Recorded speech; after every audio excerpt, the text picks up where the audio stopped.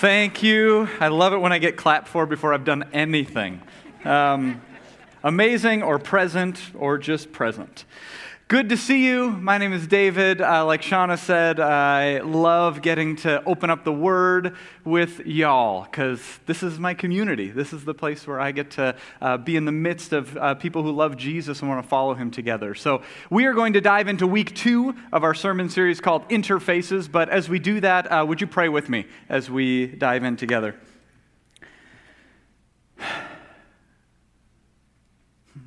God, in the midst of all the things that distract us, we want to give you our full attention. With the noise and the things that fill our mind and fill our hearts and fill our emotions. And God, we in one moment say thank you for all you've given us, and in the other moment we say we're sorry for the way we've used what you've given us.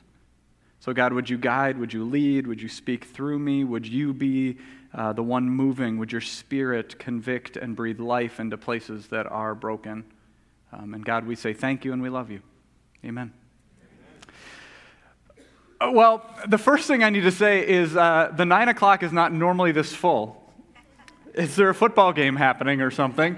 Do we have any converts from the 11 o'clock service that have made their way here? And if you are here, we welcome you. And maybe it'll breathe some new amens into the 9 o'clock community, because if you've never been to the 11 o'clock service, they get down. And they start bringing it. So feel free. Let's go.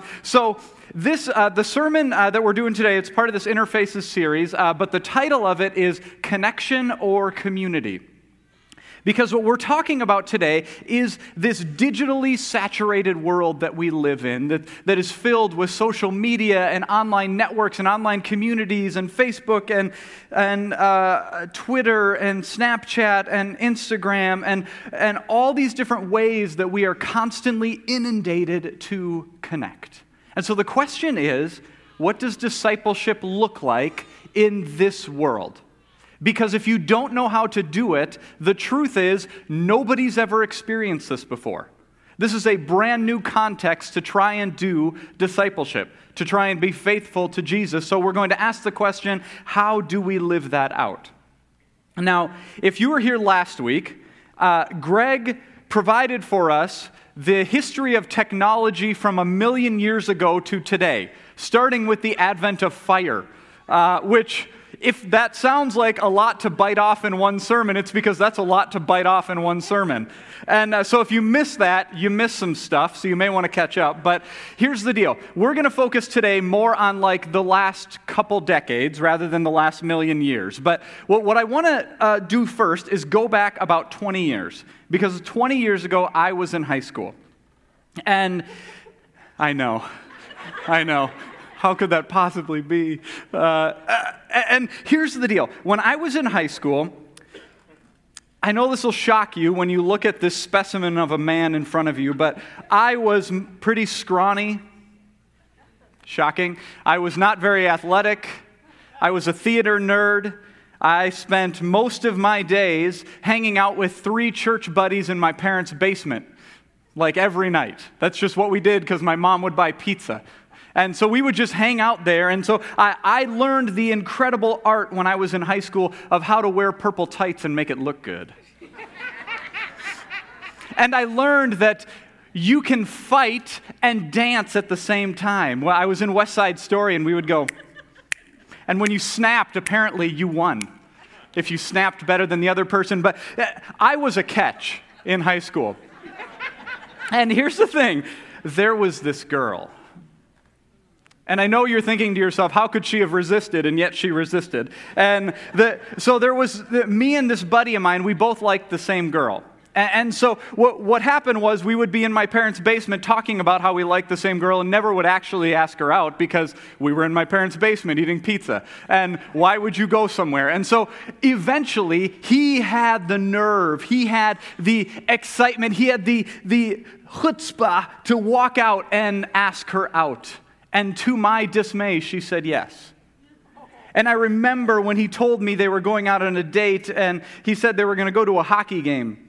And I thought to myself, well, that's weird, but good luck with that. And so they went out on a date to a hockey game, and I did what any normal person would do. First of all, I cried because I was like, this is the end. She's never going to be mine. And but then I did what other people would do, which was I turned on the TV to watch the hockey game because my hope was in between periods, they would pan across and I would see the two of them, and she would be standing up yelling at him and would slap him in the face and say, I'm going to go find David. And none of that happened. She never came to find me, and thankfully that never worked out because now I'm married to the best person in the world, and I know. But here's what I was wondering about. What would that have been like today? Like, it wouldn't have just been, well, let me turn on TV and hope it pans to them. It would have been, okay, now I'm seeing the picture of them hugging each other on Instagram, or now I'm seeing their live Facebook story that they're tweeting out there, or now I'm seeing maybe they posted something on Snapchat, or like I would literally be watching minute by minute my heart break as they are hanging out together. And so the reality is, this is a different world. Even just in the last 20 years, it is massively different, and nobody has tried to follow Jesus in this context before. It's hard. And yet at the same time, there are some amazing blessings. Like, because I love you, I have been doing some research over the last couple weeks. And what I have found is that Candy Crush is amazingly addictive. And it is an incredible blessing. And I am far too... I have progressed way more in 2 weeks in a game than you possibly should, which, if this sermon is not great, it's because I have done really well in Candy Crush. But what I've also discovered is that I can do a PhD in a school in Belgium, and that's not a big thing.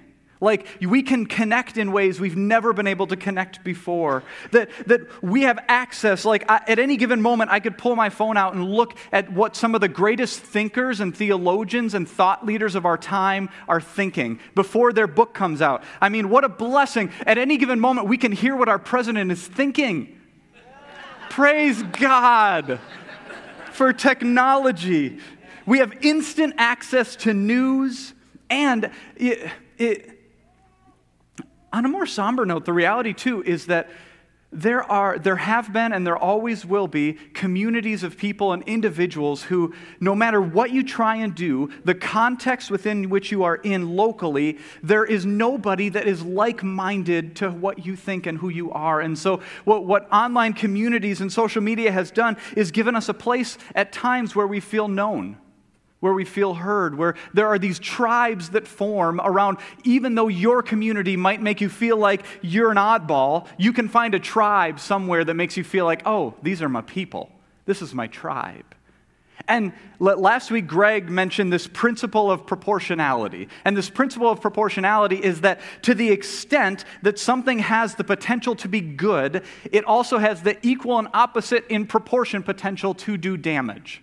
That to the degree that it's beautiful that we can find a like-minded tribe, there's also this equal and opposite potential for that tribe to turn quickly into tribalism, where we become more about what we're against than what we're for. We become more about demonizing the enemy than breathing life into our people. And it's this potential for the negative with the positive that we're trying to balance in this sermon series, to say, yes, there is good things in this world that we live in today, but there is also the reality that we are soaked in a world of perceived connection, where we are loved, but it's a conditional love.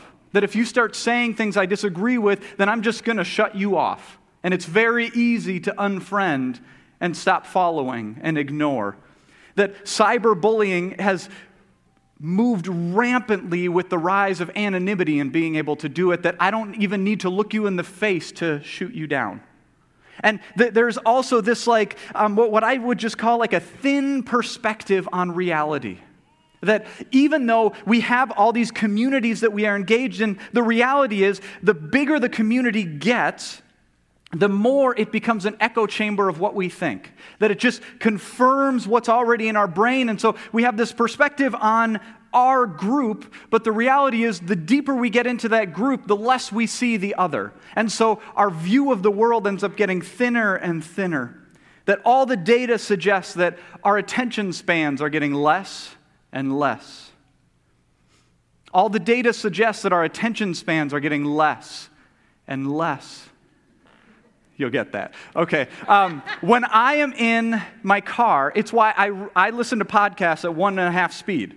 Any two times speeders in here? We got a few of you in the room. Like, it's because, well, I got to get stuff done. I got to get moving. And what's crazy is that we are more connected digitally than we have ever been, but all of the data suggests that we are lonelier than we have ever been. That we are lonelier than we have ever been. Last year, Great Britain made news when they appointed their first loneliness minister, because they had done a survey that told them that 20%, 9 million of the population in Great Britain were lonely. Chronically lonely. And if you start thinking, well, it's those Brits over there, that's not us, right? Well, Gallup did a survey recently around the same topic, and they found that 35% of people in the United States are chronically lonely. A third of the people in this room. Robert Putnam, in his book Bowling Alone in 2001, he talked about this reality that while he used the example of bowling, that he talked about how we were bowling more than ever, but we weren't in bowling leagues anymore. That there was something about our desire to be connected, but not actually to do it in person. Like, we wanted to stay connected, but we didn't want to actually let you in close enough to see what's really going on. And so the question that we're sitting with today and that I want to wrestle with today is, do the pros outweigh the cons? Does our engagement in social media, does it outbalance? Is it out of balance? Does it outweigh our connection with folks in person? Do we have something out of balance in how we're engaging in this new world? And what does it mean to follow Jesus in this context? And so last week, Greg really spent a lot of time talking about the what of technology, but I want to talk today more about the why. Like, why do we engage in it? Because if there are all these negatives and the data continues to show we are lonelier than ever, then why do we do it? And how do we respond to it? And so I want to talk about 3 whys of why we do it. The first one, I believe, of why we engage in this is that we believe in the myth of online community. We believe in the myth of online community. And what I want to say about this is that it's not that online communities don't provide a benefit to us. I think the problem is when we put the cart before the horse. When we start seeing online community as an end rather than a means and an incubator that can then spur us and draw us back into kingdom community. This kingdom community that can actually breathe accountability and commitment and transparency, and like I can show up with the actual unpolished version of myself, not like the acceptable vulnerability version of myself that maybe you show on Facebook or Instagram. It's like the cute crying rather than the ugly crying. Like this kingdom community where we show up looking like we're ugly crying and actually being accepted when we do it. I mean, I think that's one of the things that Dan was talking about with what we try and do at the Refuge, is be that kind of place. And yet we continue to seek after these online communities. And I think why we do that to some extent is that we were created for it. We were created with this innate desire from a triune God to be in intimate relationship. And when we don't have that relationship in person, we will seek it out and grab it wherever we can find it. And there's a problem with it, though, because we seek it out, and yet we have this twin and competing desire and tendency. And Greg talked about this last week, that on the one hand, we are pursuing to live out in community the way God has made us. And on the other hand, we have this unyielding and insatiable tendency to monetize and weaponize the innate desires of the human heart. Aren't we a wonderful folk? That we can't just say, well, isn't that beautiful that you're seeking out community? We have to say, oh gosh, we could figure out a way to use that. We could figure out a way to monetize that. We could figure out a way to weaponize that in some way. It's like, the way I was picturing this was that I love this visual that David Brooks used in an article. He talked about like kids standing around a flagpole. and you've got one kid hanging onto the pole, and then you've got a line of 5 kids their arms are wrapped together, and then they start spinning as fast as they can, and when they're doing that, there are 2 competing forces.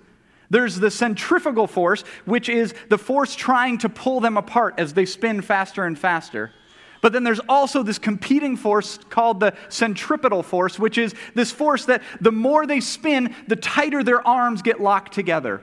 And the vision of kingdom community was supposed to be such that the centripetal force would outweigh the centrifugal force.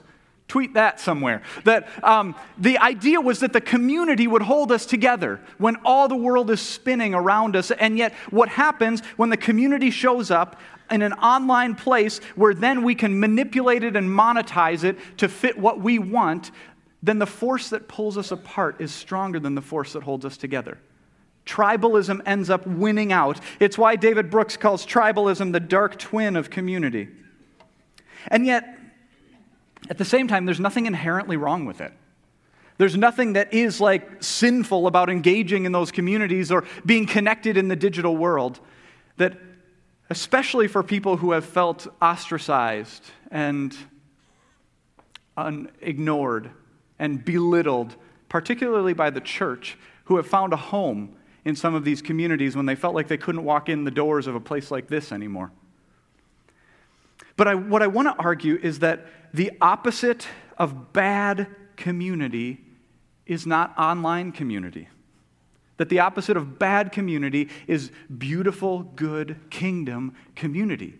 That to believe that if the church that we've found is tainted and is ostracizing us and is ignoring us and is demeaning us, that the place where we're not going to find the truth that is ultimately going to breathe life is not going to be in an online community, because the larger that gets, the more potential there is to distort. The more potential there is for us to miss what God is trying to bring us to pay attention to. And I love the way Eugene Peterson puts this. He says, crowds lie. Anybody know that's true? The more people, the less truth. In crowds, the truth is flattened to fit a slogan, becomes two-dimensional. Not only the truth spoken, but the truth lived is reduced and distorted by the crowd. The crowd makes spectators of us, passive in the presence of excellence or beauty. The crowd makes consumers of us, inertly taking in whatever is pushed on us. As spectators and consumers, the central and foundational elements of being human, our ability to create, our drive to excel, our capacity to community with God, these things start to atrophy. And so what I believe is happening is that when we start to turn online community into an end rather than a means and an incubator to bring us back into community, we miss out on the beauty of what kingdom community is supposed to be. The ugly, messy, addicted, and committed version of community. Which sort of leads me to the second reason why I think we continue to engage in these online communities, in this digitally saturated world. And it's because we are addicted by design. And the caveat is, it's not God's design that we would be addicted to these, but we are still addicted nonetheless. That it's not by chance that we are drawn into the digital world. It's not by chance that I have completed more Candy Crush levels than was probably appropriate in the last 2 weeks. This is not random occurrence. Last week, Greg mentioned the verse in 2 Corinthians, and here's what it says. 2 Corinthians 2, 10 to 11. This is from Paul. He says, if you forgive anyone anything, so do I. And whatever I have forgiven, if indeed I've forgiven anyone anything, which I think is interesting. Paul couldn't remember anybody he needed to forgive. It's all happened under the eyes of the Messiah and for your own sake. The point is that we shouldn't be outsmarted by the Satan, by the adversary, by the enemy. We know what he's up to. And what I want to argue is that I think most of us, myself included, are blind oftentimes to what Satan is up to in the digital world and the online networks and the communities that we are a part of. And I think what Paul is getting at here is that how we live and how we interact relationally, whether it's in this church or with other people or online, it is not a benign thing. That it actually is a place where Satan would love to create rifts and divides and places of separation and tribes and factions. And I can imagine it happening this way. Like, let's say between this week and next week, let's say the God-honoring team, the Vikings, ends up winning this afternoon. And let's say I decide to tweet a number of things about how wonderful their 30-point victory was. And then we have some people that are still in the process of sanctification in this room who cheer for the Packers. And they see what I have tweeted. And they come next week and they say, oh, there's that guy. I know what he's about. I know that, he could have been tweeting something thoughtful like, blessed are the people who mourn, or blessed are the peacemakers, or some Bible verse that would have been more thoughtful. But he decided to tweet about a football game.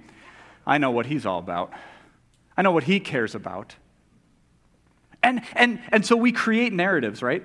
We create the story of what we now know about somebody, or maybe we decide to hit a more hot button issue and we start talking about politics. And we post something about politics, and so now I see you next time, and I don't even need to walk across the room to get to know you because I know you. I got the narrative in my head. And so what should have been a place that draws us together as a community starts to set us apart into tribes. I know what this guy thinks, I know what that woman thinks, I know what this person is all about, I know what they are all about. And this dream of connection ends up getting twisted on its head and pulls us apart from each other. Just think of the last election. And information gets spewed into the bloodstream of the internet to drive us in specific directions, to both be echo chambers of what we already think, but then also to try and manipulate us and drive us in a certain direction, which again leads me to ask, why do we go back to this? What is it about this that draws us in? I had a friend of mine this last week who told me I needed to watch a documentary on Netflix called The Great Hack. Anybody seen that? It's if you have some partisan buzzers, this one is a bit lefty. So just know that if you decide to watch it. But they're looking at the scandal of the company Cambridge Analytica around the last election and the Brexit and all that kind of stuff. And they talk about the trillion-dollar industry that is data mining and grabbing our information. That data is now a more valuable commodity than oil. That to gather our information that gets skimmed off of the social networks and online locations that we are active in is big business. And it's not just business for fun. It's business for money. It's business to weaponize. It is information warfare. And it's information warfare that gets customized and tailored uniquely to fit the biases we already have in order to get us to elect this person, to get us to vote this way, to get us to buy this product, that it's not benign. Which leads me to want to talk to you about casinos. And before we dive into casinos, here's my caveat. I'm not promoting you go to casinos. Love Jesus, make good decisions, use your money wisely, give it all to the church, and then you can't go to casinos. It works well. But here's the thing. This is a picture of a casino in the 1950s. Isn't that cute? Do you see the slot machines? Yeah, there's one, I can't tell if that's I think it's a woman, that is down in the corner there who's on a slot machine, and but the table games are all in the middle and they're packed, right? Now, why was nobody at the slot machines? Yeah, they didn't make money.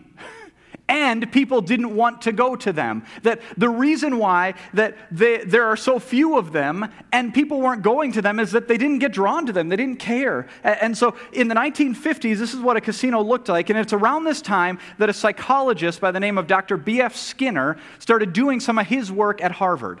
And he decided to investigate the field of behaviorism. And his belief was that psychology, in its best form, should be a place that is able to control and predict human behavior.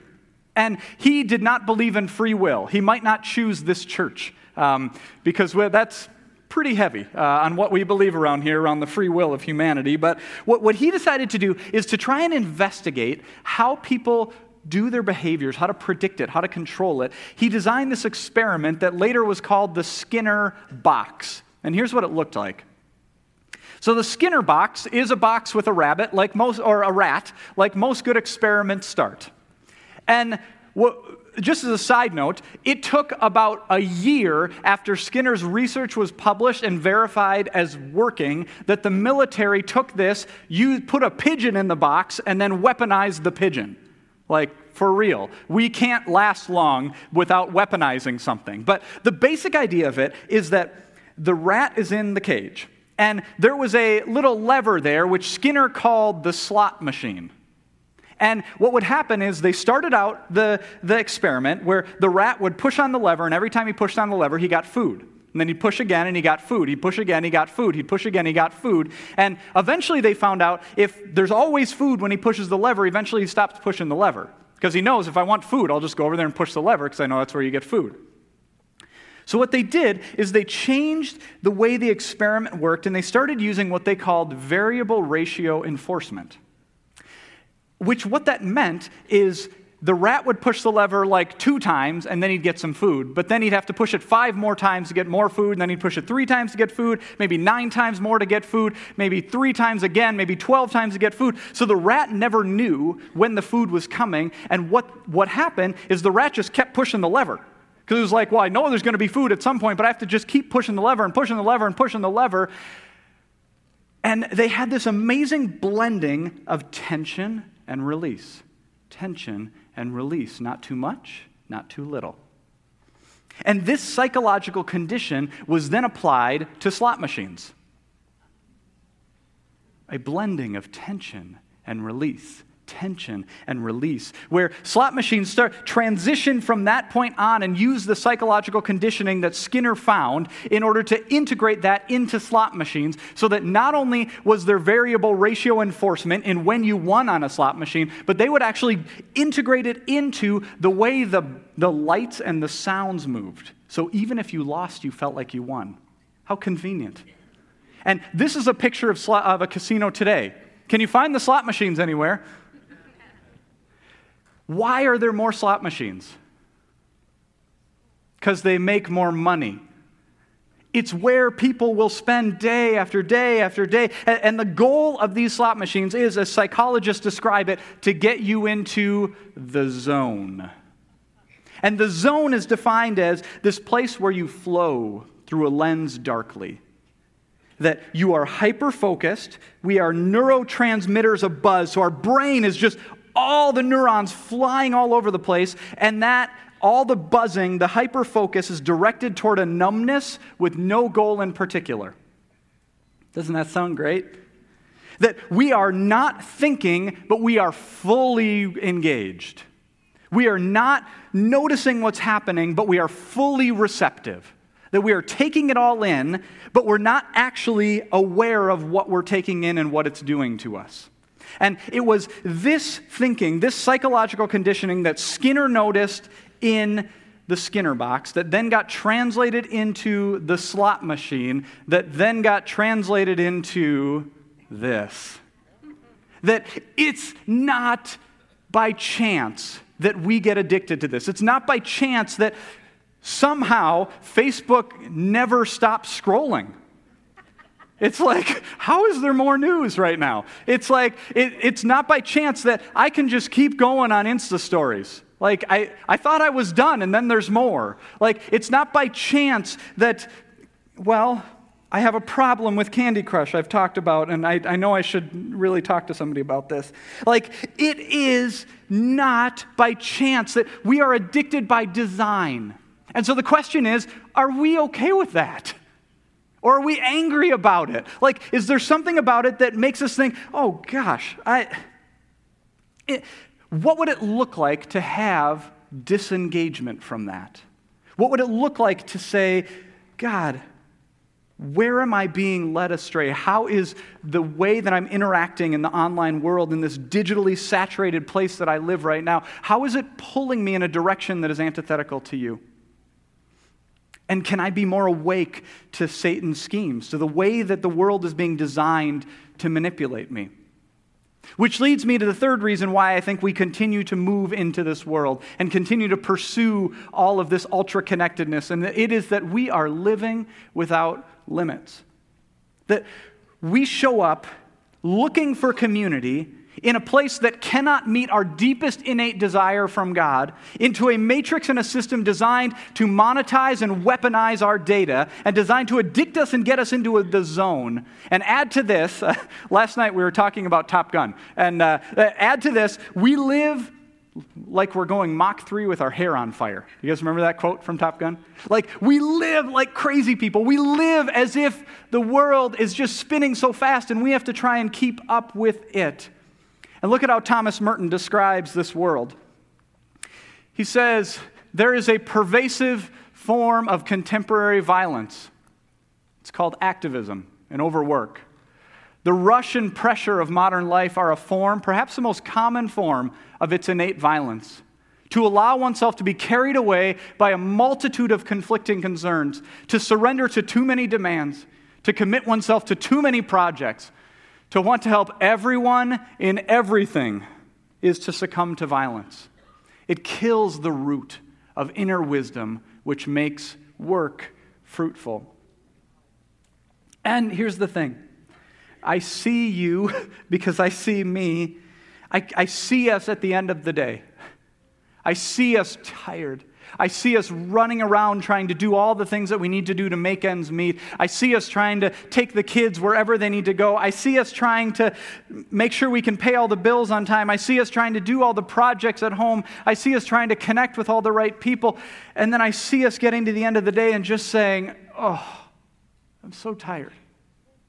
Where's my friend Netflix? Where is Facebook?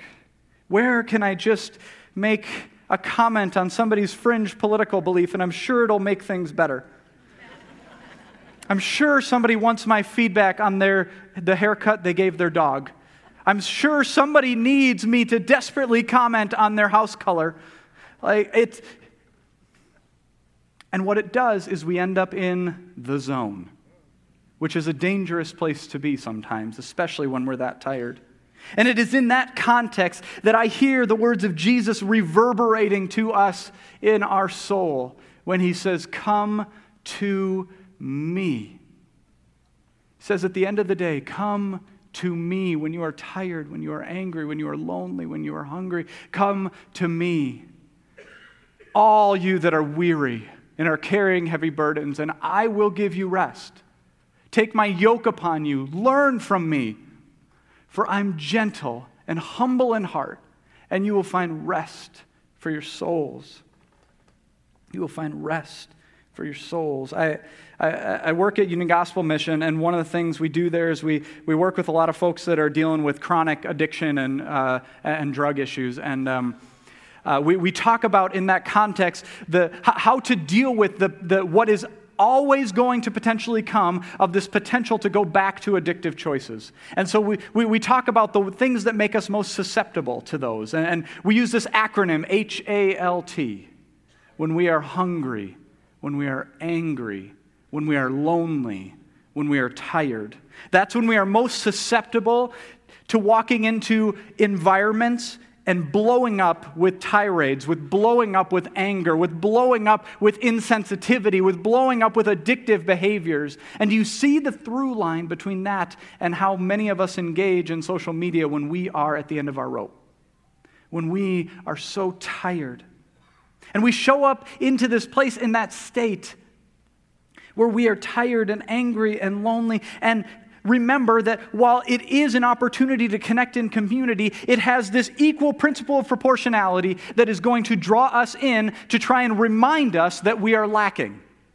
Because remember, the goal is to monetize us. The goal is to turn our information into a way for somebody else to make money. And so we walk into this community hoping it's going to breathe new life or give us at least some reprieve. And all of a sudden we find ourselves clicking on that shopping option on Instagram.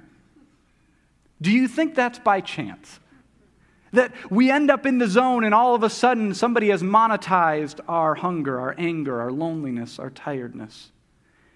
And it is in this context that I think we have one of the most amazing disciplines from the life of Jesus and from Scripture to give us an opportunity to say, enough. And it is this incredible discipline called Sabbath. This rhythm built into the creation of the world of disengagement in order to re-engage. That Sabbath ultimately is about 4 main disciplines. It's about stopping. It's about resting. It's about resting from multitasking. It's about resting from hurry. It's about resting from technology. So it's about stopping, it's about resting, and it's about delighting. That in my house, what Sabbath means is the most epic charcuterie board you could imagine. It is all the cheese, especially smoked Gouda. It is all the salami. It is all the crackers. It is, and if you don't have this, you don't have a proper charcuterie board. It is about all the fig jam that gets spread and the cheese and praise God. That God says, I don't want you to miss the good stuff. That I want you to remember that when you are tired, when you are angry, when you are lonely, when you are hungry, I'm going to feed you with the good stuff. And the good stuff is stopping, it is resting, it is delighting, and it is contemplating the goodness of God. It is remembering that I don't just need to be somebody consuming everything. I can actually receive the goodness of God who says you are enough. Who says you don't need to fill an empty void because I already did that. I already told you who you are. I've already interpreted everything you need to know about yourself, and it is that I'm for you. And I think Sabbath also is the day when we get to pretend the Wi-Fi is out even if it isn't. It's the day to walk into a space with a community of somebody that we love and to speak into that truth and say, this is an antidote. This is a revolutionary action to say that the way the culture is going, we can walk into and we're going to walk towards it, but it doesn't mean we do it on empty. We don't walk into this digitally saturated world in the same way the rest of the world does. We do it breathing kingdom life, because if we show up having stopped, having rested, having delighted, having contemplated the goodness of God, we have actually gotten the muscle to be able to speak hope and healing and beauty and joy and restoration. And it is in that moment we get to kingdomize the online communities. We get to breathe life into Instagram. We can bring hope into Twitter. We can bring joy into Facebook. And not just some kind of thin joy, but like a deep joy that breathes life. Because I am convinced that we will never drift into emotional and spiritual and relational health. It is not going to happen by chance. It never has been able to, and I would argue in this current context we live in, it will never happen. That if we just think, well, we're just going to go along with the status quo, we are never going to somehow end up looking like Jesus. That it is going to take intentional rhythms of disengagement in order to allow us to engage with the beauty of the kingdom of God. So, as we start to close, I have a few questions that I want us to sit with. And I'm going to ask these, and just know I've been living in these, so welcome to my misery. So try and personalize these for you. In what ways am I living without limits? In ways that are making me more susceptible to the lies of Satan? Is my level of online connectedness outpacing my level of connectedness with God and those around me? Who are you ignoring when you're connected in that way? Do I recognize the way that I am addicted by design? And if we do, are we angry about it? Or are we apathetic? Are we just saying, well, it's just the world I live in. What am I going to do? Or some of us will say, well, I don't have anything to hide. Take my data, whatever. And not realizing that it's being used to draw us in a way that is antithetical to the kingdom of God. And then in what ways am I trusting that online community can meet the deep, innate need for intimate community? In what ways am I believing that engaging in community in that way is going to be an end rather than a means and an incubator to draw me into intimate kingdom community. And as kingdom people, I think this is one of those most profound opportunities for us to use what Greg talks about, this idea of using divine Aikido. Because Aikido is this type of martial arts where when somebody comes to us with all of their strength, we just are able to use their own strength against them. Because when we walk into online community, when we walk into it in a way where we have stopped, we have rested, we have delighted, we have contemplated, then we get to breathe life back into that community. We can take what the enemy intended for evil and we can bring the kingdom good into it. That we can say, I'm going to engage in that community, but I'm going to do it in a way that looks like Jesus. I'm going to do it in a way that when somebody's getting torn down, that I can breathe life back into them. I'm going to do it in a way when I hear somebody's kind of belief that I'm like, what is that? That I'm going to actually walk up to them and say, help me understand what you're thinking. That we might actually be able to break the chains of tribalism in order to breathe kingdom life into communities that need it. And I want to just say a couple other things before we close. The first thing is I want to speak something to our Podrissioner community. We have thousands and thousands of people who listen to these sermons from around the globe. And many of our Podrissioner community connect here because they've had some very, very negative experiences in local churches. And what I want to say is, while we want to be a place of refuge for you, we want to be a place where you can be fed again. I also want to say that for some in our Podrissioner community, you've been using that as an excuse to not get back in the game. That you've been using that as a way to say, well, that's my church. When the reality is that community is not going to meet the innate needs that God gave you. And so for some in our Podrissioner community, it means you need to take the terrifying step to engage with one other kingdom disciple and say, how can I take one step to walk back into community? And for those in this room who are part of this church at Woodland Hills, I think what it means is, what is the next step that God is asking you to take to more deeply connect in kingdom community?